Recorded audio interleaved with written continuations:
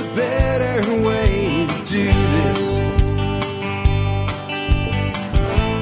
Let me show you a better way. Hi folks, this is Jack Spirko with another edition of the Survival Podcast. As always, one man's view of the changing world, the changing times, and the things that we can all do to live a better life if times get tough or even if they don't. Today is July the 3rd, 2012, one day away from our nation's birthday, and I have to say that my show yesterday was kind of a downer, and today ain't going to be much better, except that I will finish with the things that you can do and some positive notes about it. But today we're going to talk about what I call the economic collapse that's in progress. I keep getting emails from people about, Carl over at the Ticker blog, whatever, the tickerguy.com or Ticker Forum or whatever it is, saying it's over, it's now. And I've said, the guy bores me because he keeps saying that it's going to happen now, that it's over now, and they keep pulling the rabbit out of the hat, and this is why I don't like timelines. But when I thought about it, I realized what was really bothering me about it. What's bothering me about it is this whole now thing, not just from Carl, because Carl's really a switched-on guy. He's very smart. I don't want you to take that the wrong way. It's just every time I get a panicked listener with an email saying he put out a post that says it's over, it's going to happen now, it kind of bugs me that people are scared into this immediate reaction. What really bugs me is that we are not headed for a collapse. We are in a collapse. By the time I'm done today, you will understand exactly what I mean, and you'll understand a sense of urgency with being as prepared as possible for when a day of reckoning shows up. It's not about when the collapse happens. It's about when everybody figures it out at the same time that it's already happened. This is how all depressions and recessions actually work. I'll explain that better in a bit. Before I do, though, let's go ahead and take care of our sponsors. They do a lot to help take care of you by supporting the show and helping to make sure it's here for you 5 days a week, Monday through Friday. Today, our sponsor of the day, number one, is silverandgoldshop.com. Well, I'll tell you what, if you don't have any silver and gold in your portfolio now, I just think you're missing the whole concept of what's going on out there. I think silver is at an excellent buy price right now. Not long ago, I said kind of hang fire on that I think there was some downside before upside. And lo and behold, we see, silver come from the mid-30s down into the high 20s. I think you're at a very strong floor, so I think silver's a good buy right now. Please remember when you're buying from any silver dealer, not just silverandgoldshop.com, the spot price on silver is for the raw metal itself in raw form in large quantities, not for coins. So there's a premium over spot. But I'll tell you what, if half of the stuff I tell you is true today, and all of it's true, unfortunately, no one's going to give a damn if they paid $1 or $2 or $3 over spot price on silver 5 years from now. No one's going to be worried about what the spot premium was. And what you'll notice with metals is as the metal goes up, spot premium goes up. I guess I'm getting into more content than a little promotion for our sponsor today, though, but that's the truth. Look at the spot price of an ounce of gold over the spot price of gold. And then look at the spot price of silver over the spot price of an ounce of silver. And you'll see what I mean there. Next up today, Safe Castle Royal. Look, the thing about gold and silver is they're great hedges against inflation. They're a great insurance policy, but you can't eat them. Now, in certain economies, you may be able to buy food with them, but if there's no food to buy and you have silver, it doesn't do you a lot of good if you go hungry. So you want to make sure you stock up on long-term storables. You can do that at Safe Castle. If some of this stuff goes wrong that we're going to talk about today, you're going to want to be able to defend yourself. Check out Safe Castle. They got some good tactical stuff, too. If you can think of it for your prepping, Safe Castle has it. They're also a huge supporter of the Member Support Brigade. They give you their $49 lifetime membership absolutely for free if you are a member of My Support Brigade. If you want to join the Member Support Brigade, the cost is $50 a year. You can sign up online, or you can pay by check, cash, or silver in the mail. Remember, if you pay by silver, I believe what I say about the value of silver. Silver right now is trading for under $30 an ounce. I will take an ounce of silver or $1.50 in constitutional silver, which is pre-64 coin, for 1 year of MSB. And you can buy as many years as you want. You want to buy 10 years? Send me 10 ounces and I'll hook you up for 10 years.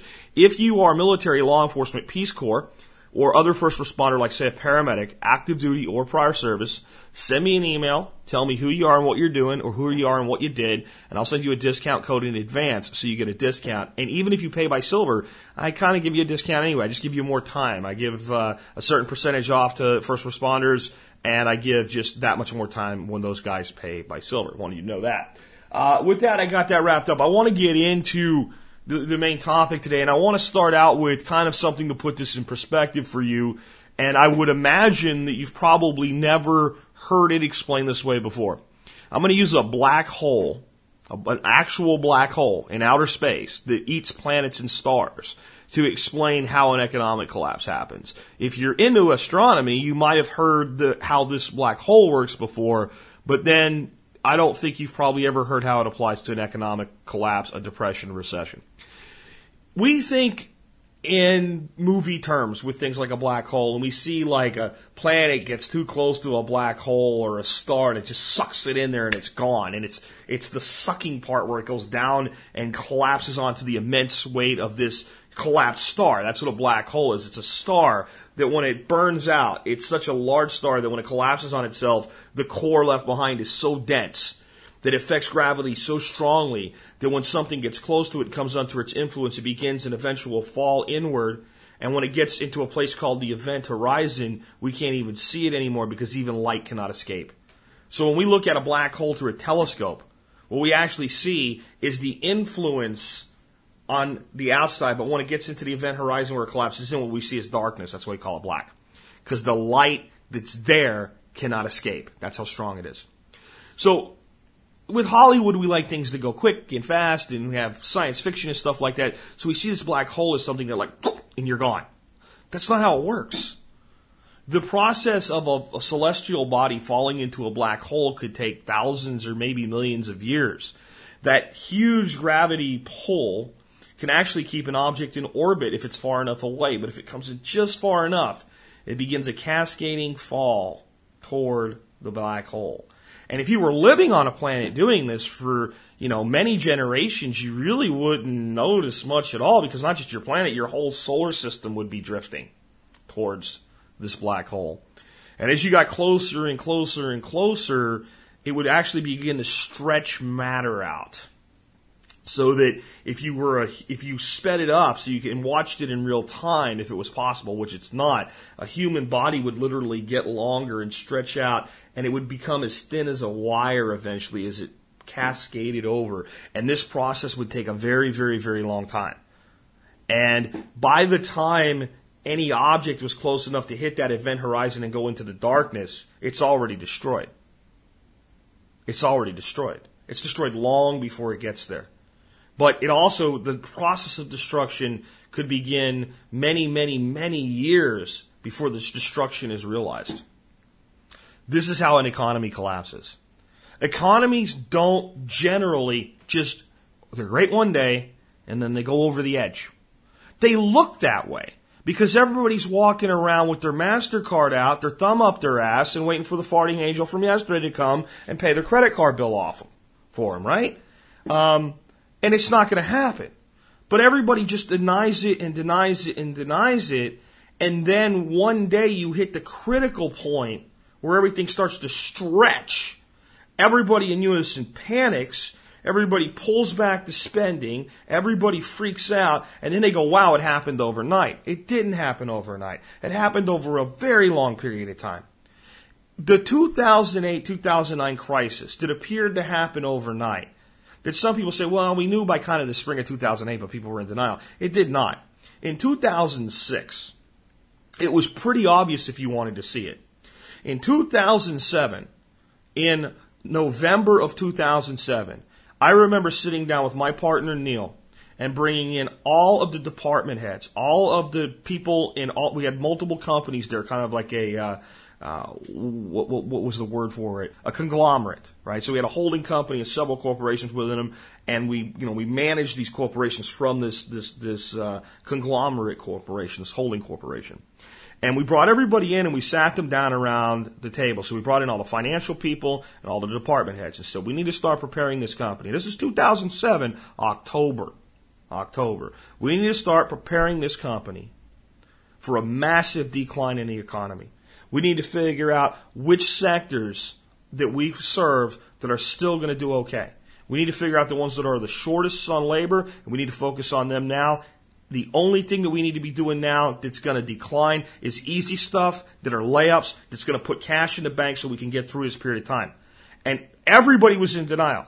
And I remember Neil saying, what you guys don't understand is by this time next year, this company will be deep in a recession. Right? And then arguing started. I said, look, the guy's right. And we explained everything. And nobody wanted to believe it, Because what it meant was some of the people that work for you are going to get laid off. And you need to figure out now how you're going to judge their metrics over the next 6 to 8 months or however long we got, so we know exactly who and why we're going to have to cut. We're going to have to look at certain departments and go, we can't lose anybody, but we're going to have to cut wages. How are we going to explain this to people so they don't bail? Because we're probably going to have to do some of these things a month or two in advance of when time's going to run out. We're not sure yet. We're watching it. Nobody wanted to believe it. All of the companies are still in business today. None of them were very big companies. All of them are still in business today. We did that as business people, and the people that were having to deal with our decisions at the time hated us for it. You're making life hard. Why are you doing this? Because we see it. We were that sure that we were willing to put directives in our company into place a year before. Because we knew it. We didn't think it, we knew it. And our thought process was if somebody does fart an angel and it does ride a unicorn and it does fix everything for us, we have leaned the company out. We can always go back. It's easy to ramp back up. It's hard to pull down and respond quickly. It's almost impossible. We've got to be prepared in advance for this. And we did it, and all of the companies made it through what arguably is the toughest time that anybody still alive today can really remember. There's maybe one or two people that are still around that were part of the Depression. Most of them are so young they really don't remember it the way that I'm talking about, though. The 2008-2009 crisis was part of the economy being pulled into the black hole. That is the debt crisis, that is the monetary crisis, that is the unsustainability of our modern system. It is not a crisis that happened, it's a crisis that's continued to happen. There are cycles. If you were on that planetary body being pulled in by the black hole before it was enough to destroy all life, there'd be times where things seem to be getting really messed up and out of whack, and then there might be other times where they seem okay. And it might vacillate back and forth many, many times before you go over the precipice. And there again, the precipice isn't down into the hole. It's the point at which the influence is so strong, it starts tearing things apart. To the point where life can no longer exist and the planet can no longer be stable. This is what we're looking at in the economy. And I can show you some things going on right now that will show you that we're in the process. And I can show you some things that have been going on for a long time that will show you that the length of the crisis is far longer than anybody's looking at right now. This crisis really began its modern turn in 1913 with the creation of the Federal Reserve. And when it really started to run away was the 1970s and the closing of the gold window. It's not because gold is a magic answer and gold will fix everything. If it was that simple, we could just go back. It's because gold was one of the few things holding the credit expansion into check.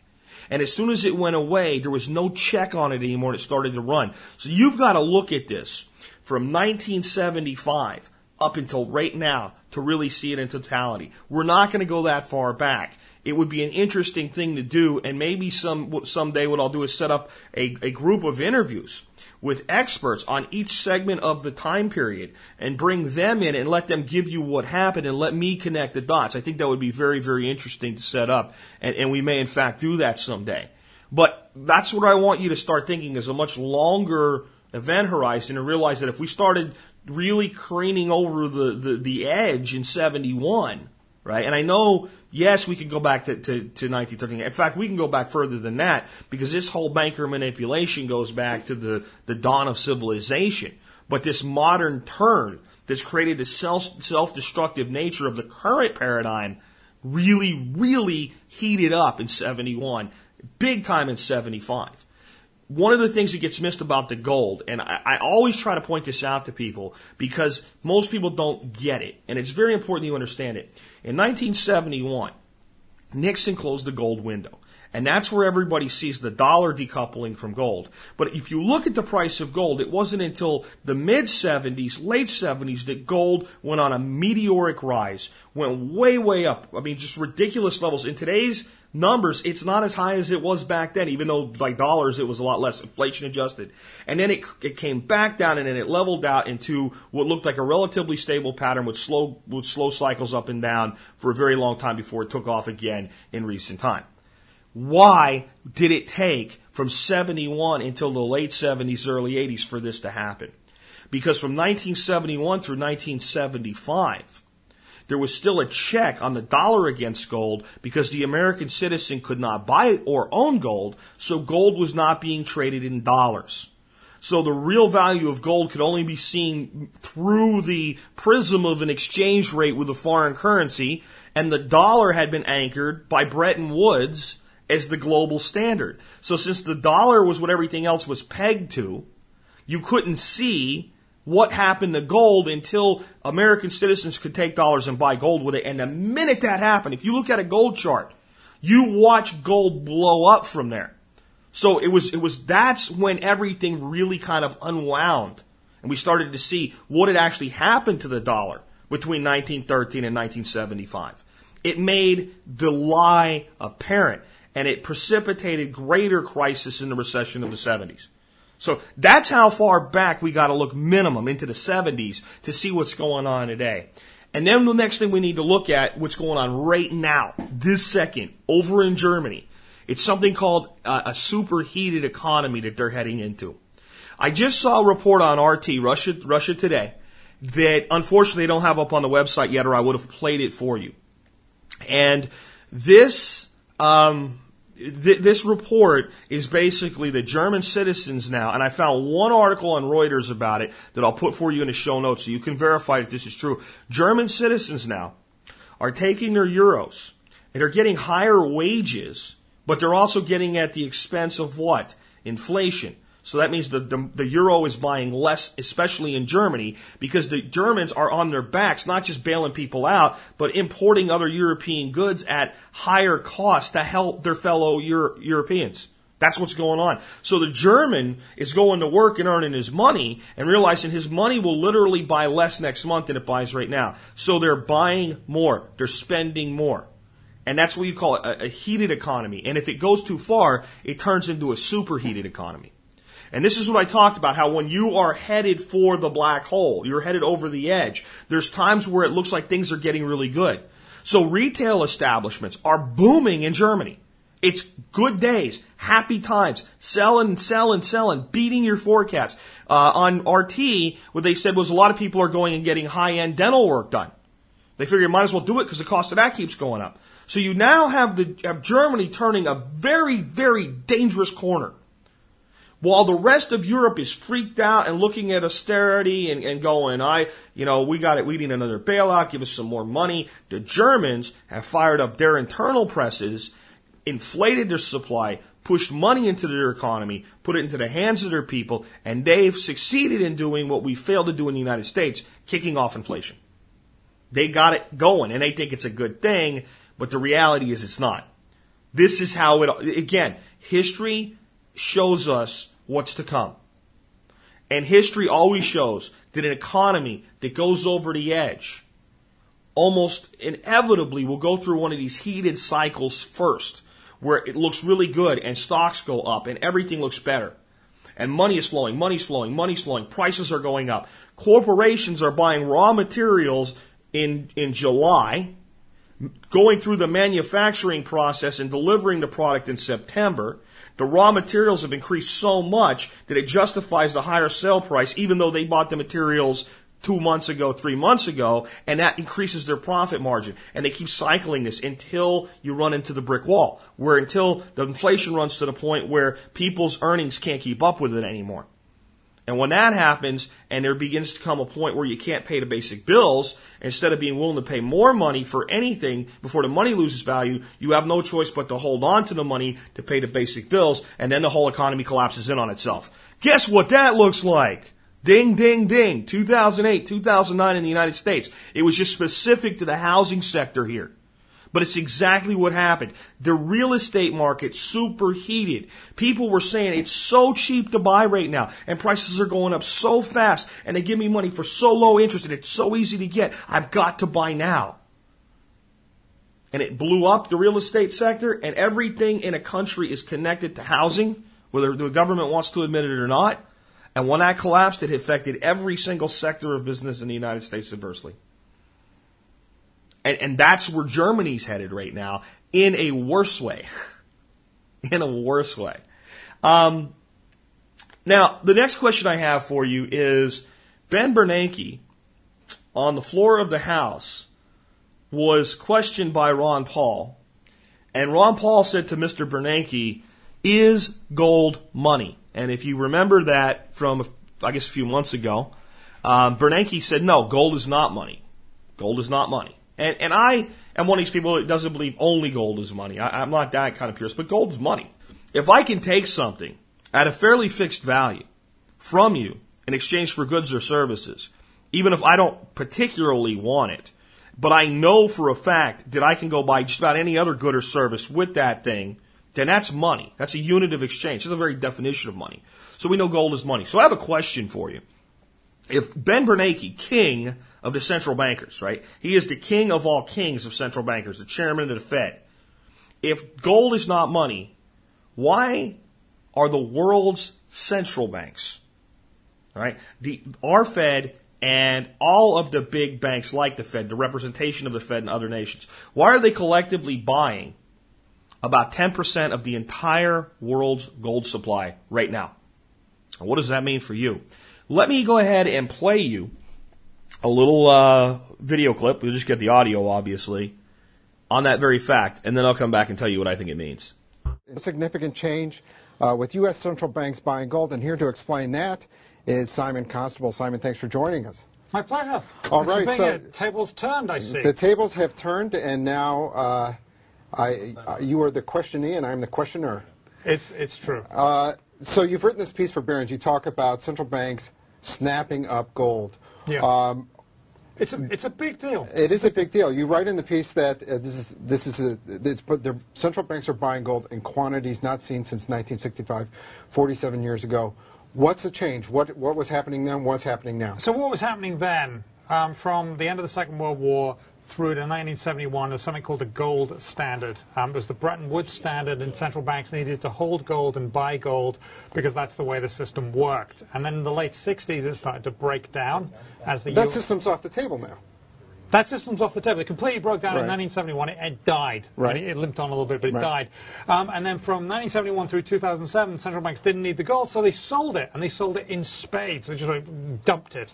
And then 2008 comes along, and it's the financial crisis. And the Fed starts its money printing program, and central banks around the world thinking, I don't know about this. And they started buying it up again. And now we can look back over that few years and say, okay, they are now back and firmly back, and the World Gold Council is saying they're firmly back as an important and big part of the market going forward. And we're talking about 10% of the world's gold market every year will be bought by central banks. Now, we showed the price of gold in a graphic while you were talking. It's up, and there it is. It's up today. Are they having a lot of effect on the price? Secondly, and why are they buying this gold? Are we returning to a gold standard even though we're not talking about that? They are buying this gold to diversify away from U.S. dollars, notably, and euros, notably, and other paper money, right? Because the worry is that central banks and governments are going to print their way out of their debt problems. And gold, over very long periods of time, tends to keep its value. Despite what other people say, it really does. All right, we want to show a graphic of what some things cost in 1965 versus what they cost now, to talk about how long it's been since we've seen this kind of intervention in the gold markets by central banks buying this. Gallon of gas, 31 cents. Wow. Yeah. My Fair Lady, never seen it. Dow close, 969. Simon, if we're seeing this massive buying, is this going to be, as an individual investor, can I play this in some way? Can I actually go out there and... There's another big change we've seen in the market. That's one big change, and that's monumental. The other thing is speculators have fled this market. We've seen the number of speculators in the market drop by about a quarter, about 24%, since last September. And that's less liquidity. It's going to mean the market's very choppy. We're going to see, and that means the market will move faster and in bigger moves than normal. As a small investor, you don't want to play the day-to-day moves because of that. You're just not going to be fast enough. You're just not going to be able to beat the robots. The way to play this is to buy and hold for a long period of time. If central banks are buying 10% a year, which is what the prediction is, then that is going to keep prices elevated. And over a long period of time, I would suggest that it's going to head upwards. But in the meantime, there's going to be a lot of this, a lot of gyrations, as we say. Okay, Simon, last question. Is this a good idea by the central banks to go out there and start buying gold reserves? Are they going to need it? I think it's a great idea. I think the amount of money being printed. I think when you start printing money, when you turn the gas stove on and the gas comes out and you got the click click click, and it takes a while for the spark to ignite the gas. The longer you got the gas on, the bigger the flames. Right. Well, we've had the gas on for quite a while now. Yes. With the printing money, yes. And still we don't have the spark of inflation. When it goes off, it's going to be boom. You like the image, though? I do. You illustrated better than anyone else. Simon, thank you very much. Thanks, David. Well, that sounds familiar, doesn't it? The longer it takes, the bigger the explosion. Sounds like what I was talking about this long collapse. We also had the number 1971 show up a bit. There's another number that showed up in there that I don't know if you caught it. I'll remind you of it. You probably did because it's something we think about every day. Gas prices. If you listen to that, what he said was a gallon of gas was 31 cents a gallon. And I know you might be thinking to yourself, man, those must have been the good old days. 31 cents a gallon for gas, that's something I could get used to. Well, that was the year 1965, and except for a very few of recently minted quarters, if you had a quarter in your pocket in 1965, you couldn't buy a gallon of gas. You needed a nickel and a penny to add to it to buy that 31-cent gallon of gas. But if you had just taken those quarters that when you're in your pocket in 65 and back, those silver quarters, and you had them today and you wanted to go out and buy a gallon of gas, so then guess what? One silver quarter today is worth about $5.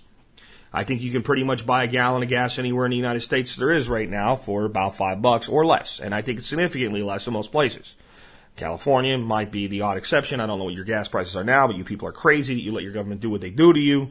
But for all intents and purposes, that quarter's worth more today than it was in 1965. More. You really have to think about that as it plays into this whole thing. The bigger picture here, though, is this whole thing where they're going to buy 10% of the world's gold a year. So this is an ongoing plan. We're going to buy 10% this year, then 10% next year. That'll actually be less. You understand why it's less? Because if there was just 100 ounces of something and I bought 10% of it this year, I'd buy 10 ounces. Well, next year, there'd only be, 90 left. So if I bought another 10%, I'd buy 9. And what all of these banks doing is there's no way that gold production will keep up with this, and this is going to put a shortage on gold. It's going to drive gold prices up. It has to. There will be these fluctuations. Just like the guy said, you can't beat the robot. Trading gold, especially physical gold, in small quantities and trying to make money off it is not the way to use gold. It's not the way to use silver right now. If there's a huge spike and you know it's temporary, like when it ran up to almost $50, if you wanted to go dump some of it, hold the money, wait, and then buy a bunch back, that would have been fine, as long as you know. And that was a pretty obvious spike. But you got to be careful because one of those spikes one day might not be a spike. It may be on the way to a spike, and might be on the way to a long-term ceiling. So you really have to be careful with that. It's about hedging. But if you do have to think about one thing. I want to tell you the one place that Bernanke was being completely truthful, because he is a banker. And if you ask a banker what is money, they will tell you that money is a thing that is meant to be lent so that it can be expanded so that you can make money.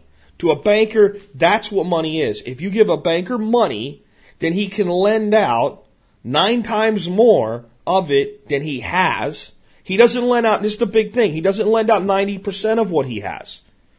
Right? That would mean that if you gave a banker $1 million and he loaned out the maximum amount of money, he would loan out $900,000, which is how it works. But he would only still have $100,000, right, in reserve. But that's not the way that it works at all. If you give a banker $1 million, he can loan out $9 million on the $1 million and keep all the $1 million in the bank. And that's how they do it. That's how fractional reserve banking works, and that's how a debt-backed monetary fractional reserve system works. So to a banker, it's not money, unless I can loan it out to create more money with it. When you go buy a house for $200,000, the bank doesn't give you $200,000 that they have. They use the money they have as leverage to create a brand new $200,000 out of thin air, which you then owe them back plus interest. This is how this system works, and it's why it's not sustainable. So when a bank buys a large quantity of gold and puts it in reserve, they can't lend out against it. Now they technically can, because they can put it as an asset that's of a par value and exchangeable, like mortgage receipts, which they can also leverage against. But they can't do it as cleanly and easily and simply is when they just go to the Fed and say, yeah, give us money at a quarter point and we'll loan it out at 4. Right? It's not that clean and easy for them. It's a little bit more complicated because it's an asset versus a cash flow. So they're going to sacrifice lending capacity, and actually they probably won't. It's just who are they going to trust with the money? Because they've got to be very, very careful right now. What these banks are doing is they're not stupid. These people that run these banks, we look at them like they're insane and they're psychopathic, but they're not stupid. They're very, very smart about what they're doing. They know precisely what they're doing, and they know what they're doing leads to a dark place.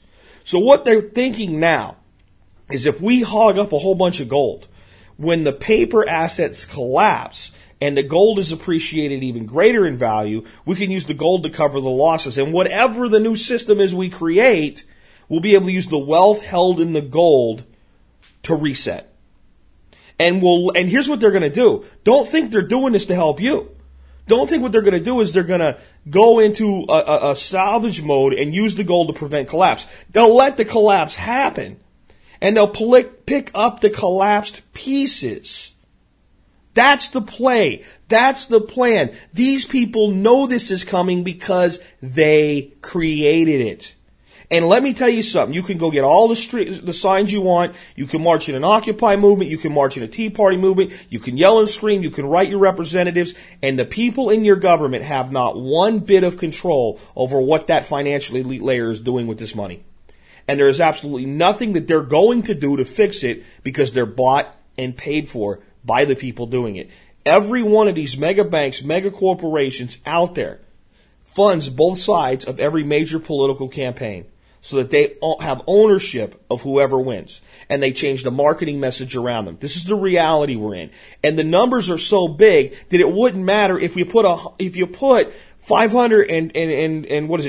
or 45 odd honest congressmen who would hold the line for the people right now. If you put them in there, if you put 100 honest senators that would have political differences but hold the line for the people, and a President Ron Paul, even if you put all of that into the system now, the system is in a state of decay, a state of erosion where the collapse still has to come. Trust me, I'd love to do what I just said. If we did it, we could get through it a lot better, and we could leave those guys holding the bag on a lot of what they've created, but it's still going to suck, it's still going to hurt, and there's no way out. The numbers are too big. In fact, I want you to understand how bad this really is. In 2012, our nation will add more debt just in 2012 than the total debt accrued from the day George Washington swore in as our first president till the end of the Reagan administration. Let me say that again. Just in 2012, our nation will put more debt on the books in 1 year than the nation put on the books from the signing in and swearing in of our first president through the completion of the Reagan administration in 1988. In fact, it would even go a little bit into Bush's administration. That's 1 year of debt added on. 1 year. Over the next 10 years, 1 decade, for those of you in your 20s, you think a decade is a long time. For those of us who have had a Reagan presidency last 8 years, a Bush presidency of 4, a Clinton presidency of 8, a Bush the second presidency of 8, we start to realize that a decade's not that big a deal. We start to realize that comes up and kicks you in the ass far quicker than you think it does. Over the next decade, the interest on U.S. debt will be over $5 trillion. Not in 10 years. The interest will be, in 10 years from now, a $5 trillion bill. The total cost over 10 years spread out, interest on the debt, will be $5 trillion over 10 years. That's an aggregate average, and it's much higher in the 8th, 9th, and 10th year, but that's an aggregate average over the next decade of $500 billion a year just in debt. Just in debt. That's almost as much as the entire cost of Social Security. That's almost as much as the Department of Defense. It's significantly more than 5 or 6 of the largest departments of government that are smaller than those monstrosities. Right? That's more than the cost of things like Homeland Security, the Department of Agriculture, the Department of Commerce, then the Department of Education all put together. That's how big that bill is. Where in the hell do you think we're going to get the money to pay this? And don't say print it, because you know what it means when you print it. Superheated economy, followed by a contraction and a meltdown. This is exactly the type of thing that people have been screaming about for years, and it's getting to be so in your face that there's no way around it. I've talked about this before, but it bears repeating again today. There are 100 cities in the United States that right now are facing a combined $2 trillion in debt that it doesn't look like there's any way they'll ever be able to pay. That's just 100 cities. That's not the states. It's not the counties. It's 100 cities. The article that I will give you in the show notes today to go look that fact up is over 2 years old. Some people would look at that and say, well, that's old news. My question, did these cities pay this debt off yet? The answer, no. Remember, this is the problem with the way everybody looks for economic collapse. They're looking for it to happen, for somebody to say that by June of next year, boom, it'll hit, and there it is. And then it hits, and then there's a cycle, and it goes back up. This is a long collapse. This is a long spiraling death spiral emergency. This is a complete dissolution of the wealth of the Western Hemisphere, right? Or the Western world. Europe, North America. I mean, the people that are going to come out on top at the end of this are going to be Asia, possibly some of South America, but that's a very big gamble for them right now. But Asia, India, that is where all of the people that are doing this on purpose, that know exactly what they're doing, that's their next move. They're playing 3-level space chess with a population that's been so dumbed down, we're not even good at checkers anymore. They're 19, 20 moves ahead in this. They're positioning things so that their children and their grandchildren will benefit from the damage they've caused today. And no one is coming to fix it because it can't be fixed. There's a point when you have a ship out in the ocean where the captain looks and goes, get the lifeboats in the water, abandon ship. We cannot save this ship. There is no more time left. Time is of the essence. The problem is that type of imagery is used all the time, and people think that way, and if a ship is in that position, it's a matter of hours, maybe minutes. Well, economies don't go down like a Titanic in hours or minutes. They appear to. But all of the fundamentals that create the collapse are stretched out over decades. And I think that we're entering a final cycle of what this thing can do. Could there be one more big reset? Possibly. But I think that one of the things that they really want to do one more time is start the band up, but it's not a very long playing of the band. And what they need is a deflationary scare. They need monetary creation, lending, and debt to collapse down to where we don't have inflation, we have deflation, where people panic and will be okay with another round of quote-unquote quantitative easing, but a round that will make what happened before look like a joke. And I think it will be international.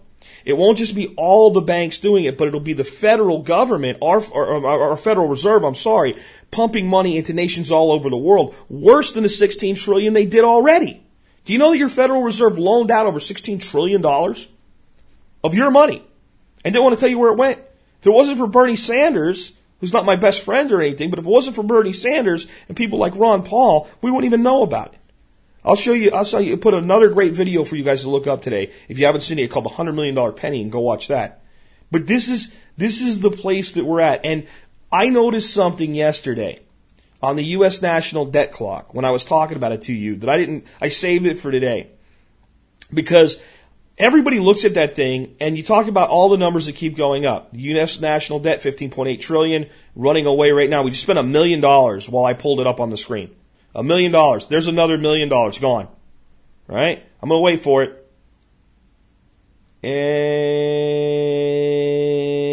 And, well, there you go. Okay, so we spent $2 million since I pulled this thing up. And we see the numbers going up. Federal tax revenue goes up because they're continuously taking more out of us. Income tax up, payroll tax up, state revenue, well, that goes up. Because even though we've got all these hard times, they keep extorting more and more money out of people. That's what I've said to you. It doesn't matter how bad the economy gets, they're going to make somebody pay. Because they are on the hook for this stuff. They got to pay to keep this thing running long enough. If we look at the total U.S. interest, it's just running away. But if we go down to the column that says total personal debt, which is how much you and I owe, it's about $15 trillion. And while I'm talking to you right now, it just fell by 100,000. And it's continuing to count down. Yes, total personal debt is in decline. Mortgage debt is in decline. Here's the mortgage debt.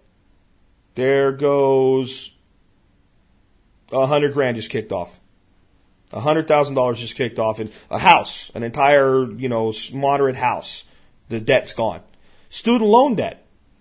Student loan debt, out of all the debt, is the only debt still going up. It's the only debt. It's going up. I'm watching it right now. It's going up slowly, but it's going up. It went up about $1,000 since I started talking about it. And it just continuously goes up. And it is sitting at $817 billion and rising. Credit card debt is in decline. I'll give you a timeline. From when I said decline, it just dropped by $1,000. And it's continuing to drop by $1,000 in that frequency over and over. You go look this up. I'm not making this up. All the big debt indicators, except student loan debt, are going down.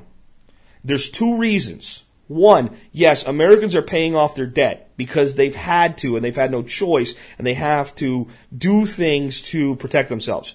But the real decline in the debt is because people are defaulting. And it's why the student loan debt is going up and all the other forms of debt are going down, because you can't default on student loan debt. They won't let you. The debt will keep rising as long as students keep borrowing money, because anybody that owes money, unless they pay it off faster than it's accruing, will be on the hook for it until they die. Should they be around long enough that Social Security is still available, they will literally garnish your Social Security to pay your student loan debt. There is no way out of student loan debt, and hence it's the only one going up. So what I'm also looking at, there's some other numbers going down. The Federal Reserve monetary base, how much money the Federal Reserve is creating. The M2 money supply in decline. Treasury securities in decline. Currency and credit derivatives in decline. These are indicators of currency contraction. Now, if the debt was going down at the national level, commensurate with this, if the budget was being reined in, these indicators could be good indicators, because even though the monetary volume is contracting, that would mean the dollar would get stronger, we'd have a stronger currency, and even though there'd be less money, it would buy more, and it would all be okay. What you have are these two things deltaing away from each other. As the monetary creation, which is all, and why would the creation go down? Because the creation comes from debt. Primarily mortgage debt, which is dropping like a rock, from people paying off their mortgage, from people buying less expensive homes, and from people simply throwing the keys at the bank and walking away. And from toxic assets being just dropped from the books eventually, or dumped onto the Fed. Fed takes your money, gives it to the bank, and they dump the toxic asset. That's a big part of quantitative easing. It's not just printing money, it's the Federal Reserve taking your money and buying mortgages that'll never be repaid and saying they're holding them on your behalf. Very, very nice of them, isn't it? This is this decoupling you're seeing right now. And when those numbers continue to do that for long enough, you end up with less spendable money in the world, but greater debt.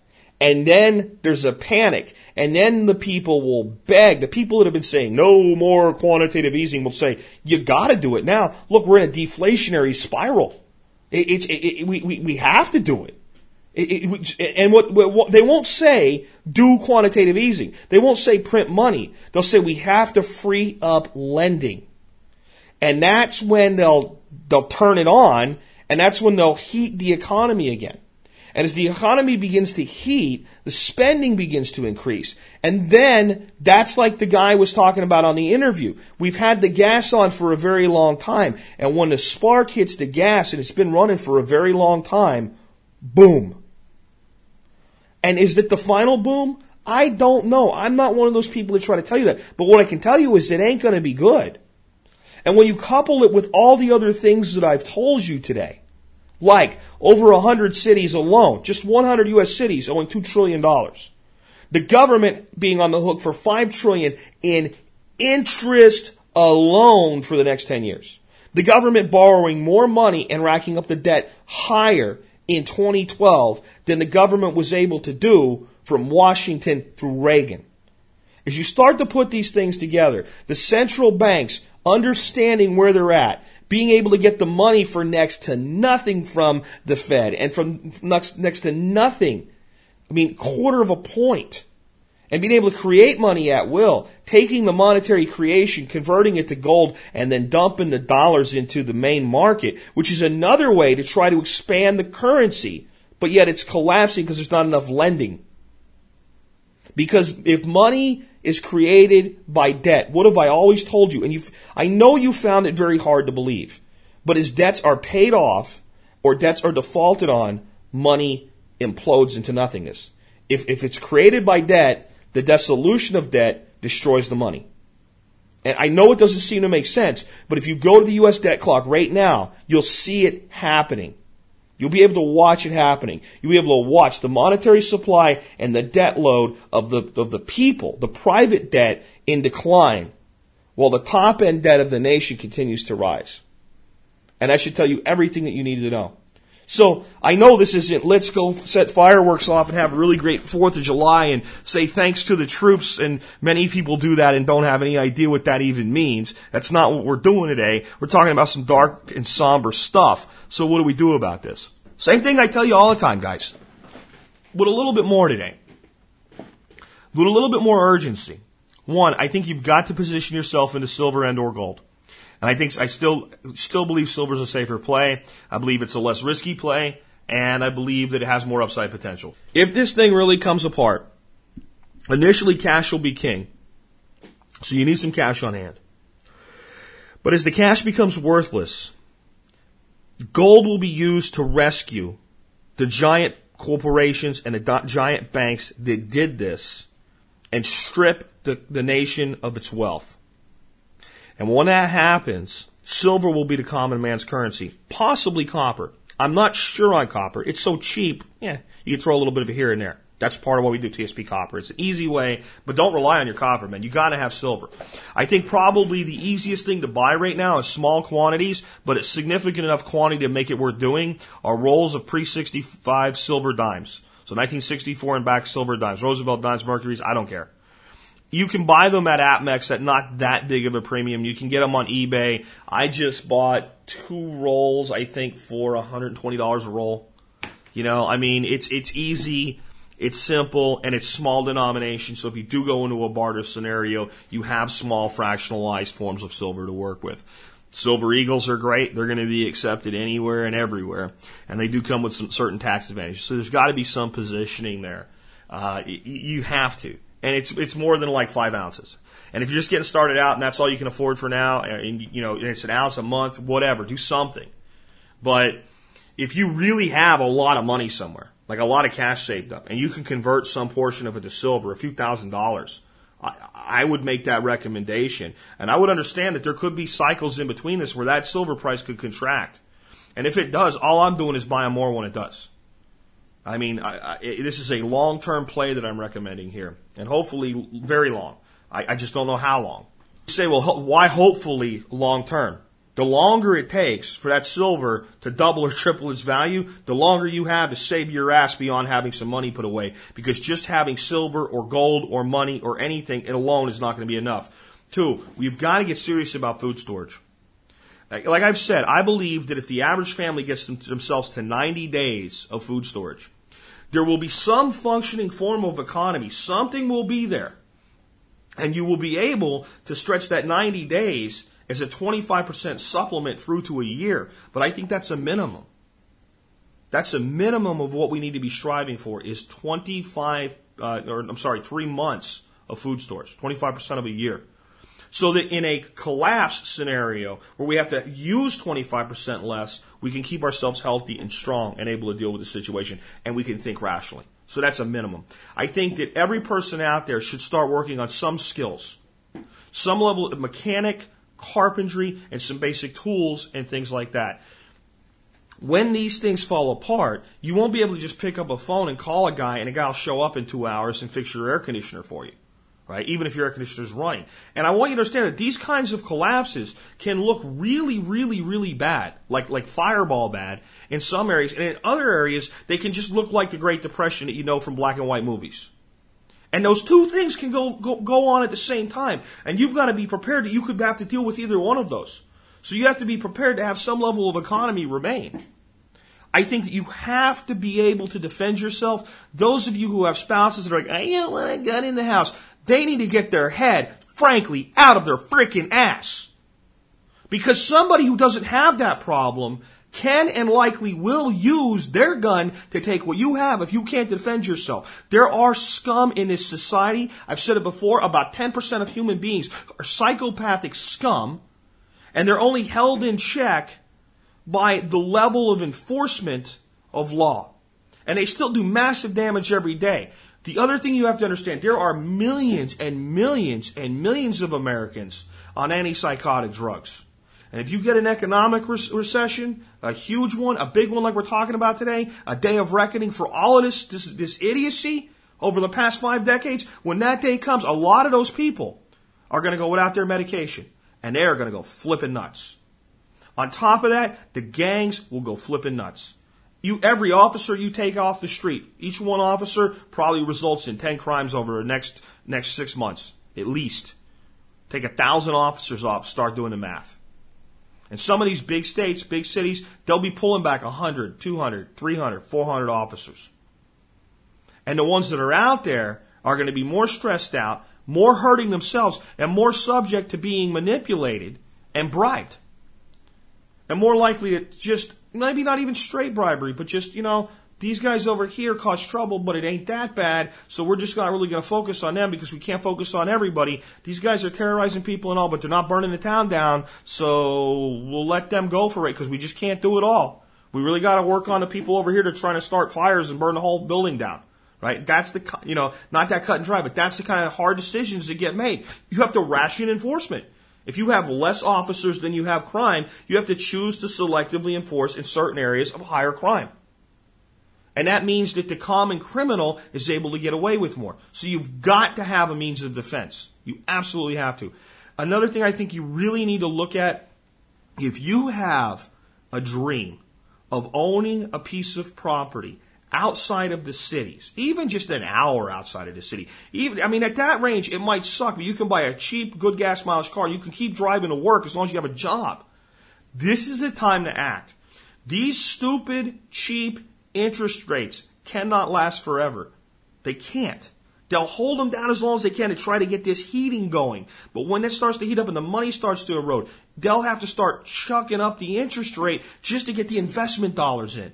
The Fed doesn't set the rate. The market sets the rate. The only reason interest rates are so cheap right now is people are so shitless scared of every other currency that they're willing to hold dollars in the form of our treasuries for next to nothing, just for the privilege of holding dollars. That's where we're at. And that can't go on forever. And what's going to happen At some point, as these banks are moving into hard assets and waiting for the day of reckoning, this lending cycle, even more so, like they think, people act like it's hard to get a loan right now. It's harder to get a loan right now. But if you qualify, it's actually easy and cheap to get a loan right now. It's those cheap and easy loans that'll seize up eventually. And there could come a time where it's too late to get out, because when they know the jig is up, they're going to stop lending money on property they're not going to want after a collapse, because they know they'll be able to pick it up any way and every way that they want it after the collapse, because they're sitting on a bunch of gold now. And if I'm looking at the pattern, I'm saying this is still a couple of years here. But the lending can start to tighten long before, again, this is that long event horizon heading for the hole. Again, this is not a collapse that's coming. This is a collapse that you've been living in for years. You've had periods that look good and periods that look bad. But the entire time, your nation's debt has risen, your freedom has fallen. Those two things have happened with astonishing, inverse relationship. The debt has increased almost directly proportion to the number of laws that prevent you from living your life the way that you want to. They've taken over the food industry. They've taken over the power industry. They've taken over everything. Now they've taken over the healthcare industry. They won't be satisfied till they have complete control and you have nothing left. And that is a rape and pillage operation. And that's what's going on here. So you have to be, if you want out, now is the time for action. That doesn't mean you go do something stupid and start freaking out. Like go to a realtor and call a guy up and make an offer of property unseen. Don't do stuff like that. But I'm telling you, this is what we're doing. Even though I got out, when I look at it now, I go, you know what? I really want more of certain things. I want a different piece of property, and I was going to wait till next year. And now we're looking, and we got approved, and when we find it, it's ours. We'll buy it, because I want to act while the acting is profitable. And I want productive land that will provide for myself and my family. I want to be able to serve the community that I'm in so that community will value me. Because when your community values you, your community protects you. When your community doesn't give a damn about you, they don't care if somebody comes in and harms you. So you've got to build community. This is so important. This lone wolf crap, I keep hearing from people, I'll be fine. I've got my AR and I've got a cabin in the woods and you don't know. I'm a badass. I've been to training. I did this. You are going to end up freaking dead, or you're going to become a predator, and eventually, when society does put itself back together, and it will, you're going to answer for the way you acted. When I had Selko on, do you remember what he said? I think this got missed by a lot of people. He said there were people that after everything was done and over with, had to leave. Because once order was restored, the people around them that they victimized would have killed them. Once the order was restored, the predator becomes the prey. And it doesn't work to be the predator. You have to be the community. You have to be the protector of your community. If you want to come out of the other side of it better off than you went into the front side of it. If you want to be part of the reconstruction of destruction, you have to be part of what holds it together. If you are a predator or a loner, even if you just go hermit and manage to pull it off, no one will have you, because where were you when the city was burning? People hold revenge in their hearts. And the majority of people in this country are not just not prepared emotionally, mentally, spiritually, and physically for what's about to occur.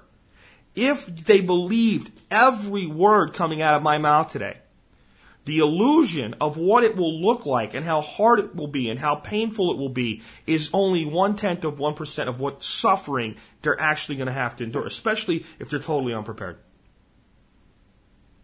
And when people that get through that, a lot of times it's like going through a crucible. They come out stronger. It recharges them with basic humanity, and it makes them understand what's actually valuable. And good can come from misery in the end of these things. But those people that come out the other side of that, toughened, hardened, purified, they recognize the people that were scum during the occurrence. And those people have a big problem. Because the guy that you could victimize 5 years ago when a crisis like that begins has turned into a hardened, toughened son of a bitch. And that's what awaits the lone wolves. They may get away with a lot of their predatory nature, but they won't get away for very long. The same thing awaits the gangs. They will not get away with it for very long. So community is key. Going it alone will not work. Above all, being aware is the most important component here.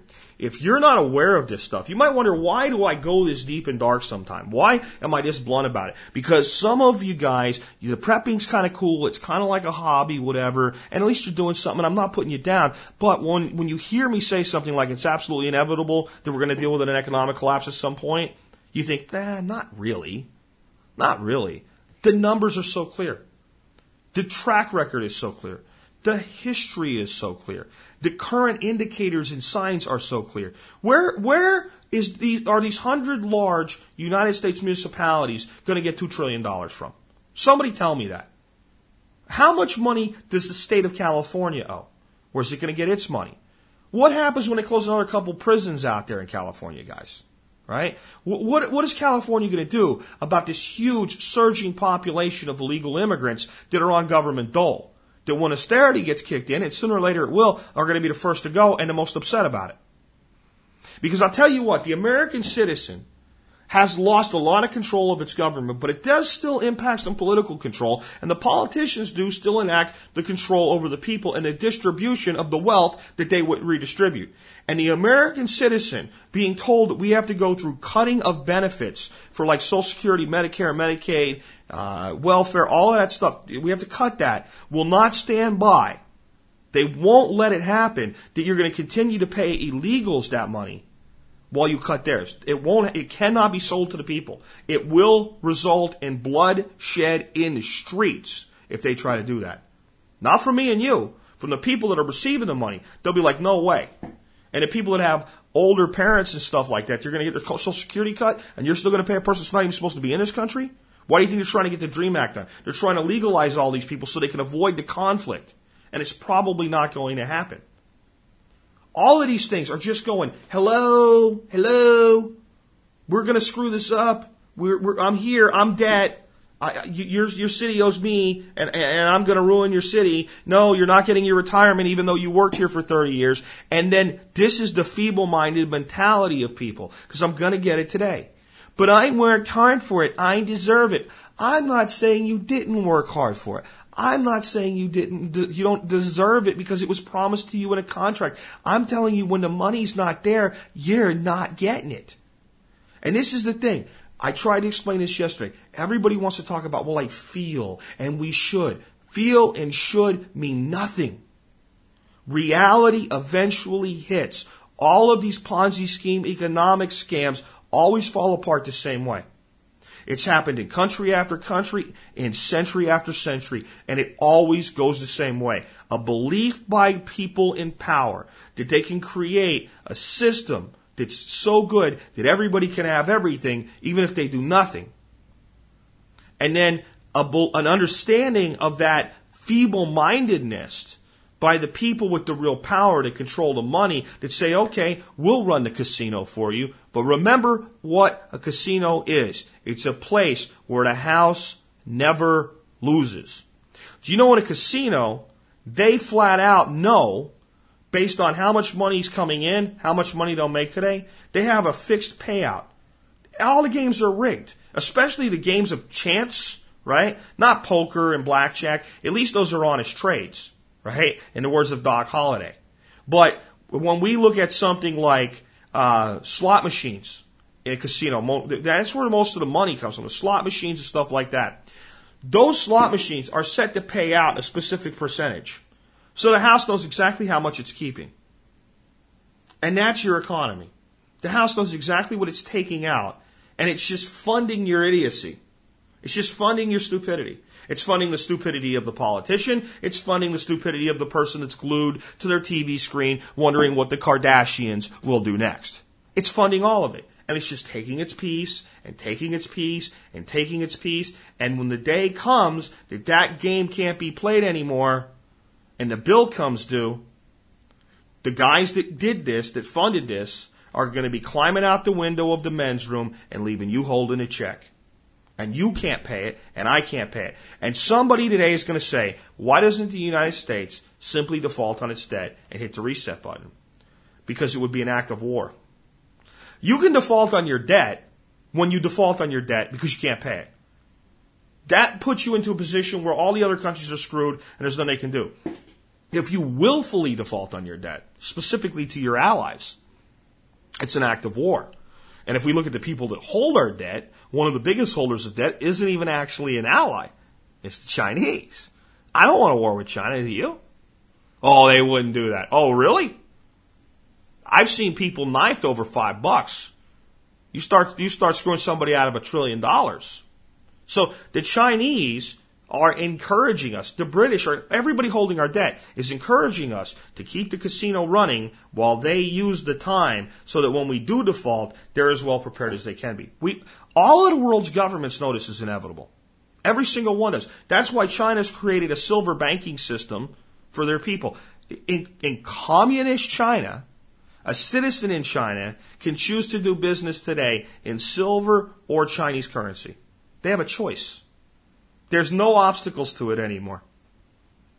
Think about that. How free are you when the Chinese have encouraged their people to behave this way and your government literally forbids you to behave this way? They make it almost impossible to bank in silver. There's some people working on ways around it. Hopefully they'll pull it off. More of that to come down the road. But China is on board with that. So China is planning to deal with this and maintain what they have. The U.S. is ignoring it at its own peril because the people with the puppet strings at the top are going to simply walk away when it finally blows up. They're going to let us all try to kill ourselves, and when very little's left, they'll come in like we're once again a third world nation and buy it all back. And start doing the whole game all over again. And they'll come in and they'll say, you're right, it didn't work. We should have went with a commodity currency. Let's bring back the gold standard or the gold and silver standard. And everybody that thinks that's great doesn't understand. It doesn't matter what monetary standard you're on if it's not in the hands of the people. If it's in the hand of the private bankers, it could be backed by moon rocks and they'll still screw you with it. And that's the harsh reality that you're dealing with right now. And that's the economic collapse that you're watching occur around you. And I know it's hard to walk down a well-run and well-ordered street in a city and see it as an economic collapse, but every time one of those is disintegrated down into mob rule, how long does it take for that to happen? And then go examine everything that's ever created a true breakdown and see how long the events leading up to it really were. Start tracing the chain of events backwards. You'll find that these things that happen overnight always happen over months, years, minimum weeks. Most of them happen over years. And that's where we're at today. And it's time for you to protect your family. It's time for you to see this is real. And this isn't prepare for an economic collapse. Because remember what I've told you, we don't prepare for events. We prepare to deal without systems of support. This is just one way that can happen. There's other things that could happen in between that would precipitate this. Here's why, though, it makes sense to be aware and prepare for the consequences of an economic collapse. Every other major global calamity would create an economic collapse. Pandemic would create an economic collapse. War would create an economic collapse. Right? War is only good for business in the minds of America because we've been able to fight wars on the soil of others. War is not good for a nation when it's being fought on its own soil. We've been sold on the war machine. War is good for the economy. No. War is good for the economy of the victor. As you're thinking about the history of this nation today, you know I'm not a basher of my nation, especially that which my nation is supposed to be. But when we're thanking the troops and everything, remember, those guys do what they do because they believe in it. But many of the people in charge of them, they know everything I've told you today. And they know exactly what they're doing. And they're using you, and they're using me, they're using the soldiers, they're using everybody. And you know what you do with something when you use it up? You throw it away. And that's what they do to our veterans, isn't it? Think about it. They use them up, and they throw them away. The ones that come home too damaged, mentally, emotionally, and spiritually, unless some private charity steps in, you know where they end up most of the time? In and out of the VA hospital, addicted to drugs and alcohol, and living on the streets. They use them up. They use them for their ends. They get their means out of them. They sell you on patriotism by saying to go out and thank them, and then they end up in the streets. It happens a lot, more than anybody wants to admit. I still think you should thank people for their service, but you should understand that sometimes the service is noble, but the commander isn't. And with that, this has been Jack Spirko with another episode of the Survival Podcast, helping you figure out how to live that better life if times get tough, or even if they don't. That put me to the sword. Well, I died a lowly subject of king and monarchy. Yeah, I'm the first American who made this country free. What have you done with my country? What have you done with the founding truth? I gave my life so you could be free. And this is how, yeah, this is how you repay me. Well, I hit that beach a-running with an M1 in my hand. Before I got to cover, I was face down in the sand. Well, I'm proud to die on D-Day, and I'd do it all again. But time has shown me death and war breeds politics and sin. What have you done with my country? What have you done with the white picket fence? I gave my life so you could be free. And this is how, yeah, this is how you repay me.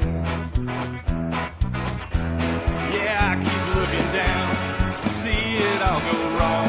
My blood mixed with the dirt that the Yankees call their home. Well, I never would have done it if I knew what they would do. The land I fought and died for, the land that I gave you. Yeah,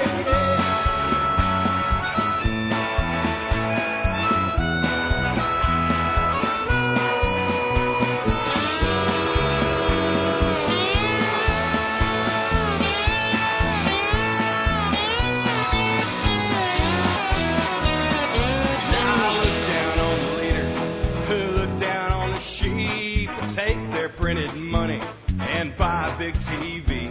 My blood was spilled for nothing. You people aren't free. And all the rights I gave my life for just a memory. What have you done with my country? What have you done with the God of men? I gave my life so you could be free. And this is how, yeah, this is how you repay me. Now our patriots are looking back, just the other side. They're pulling for us all who live free because they died. To those of you who've turned your back on the land in which you live, when you go to meet your maker, what answer will you give? What have you done with my country? What have you done with the founding truth? I gave my life so you could be free. And this is how, yeah, this is how you repay me. What have you done with my country? What have you done with the founding truth? I gave my life so you could be free.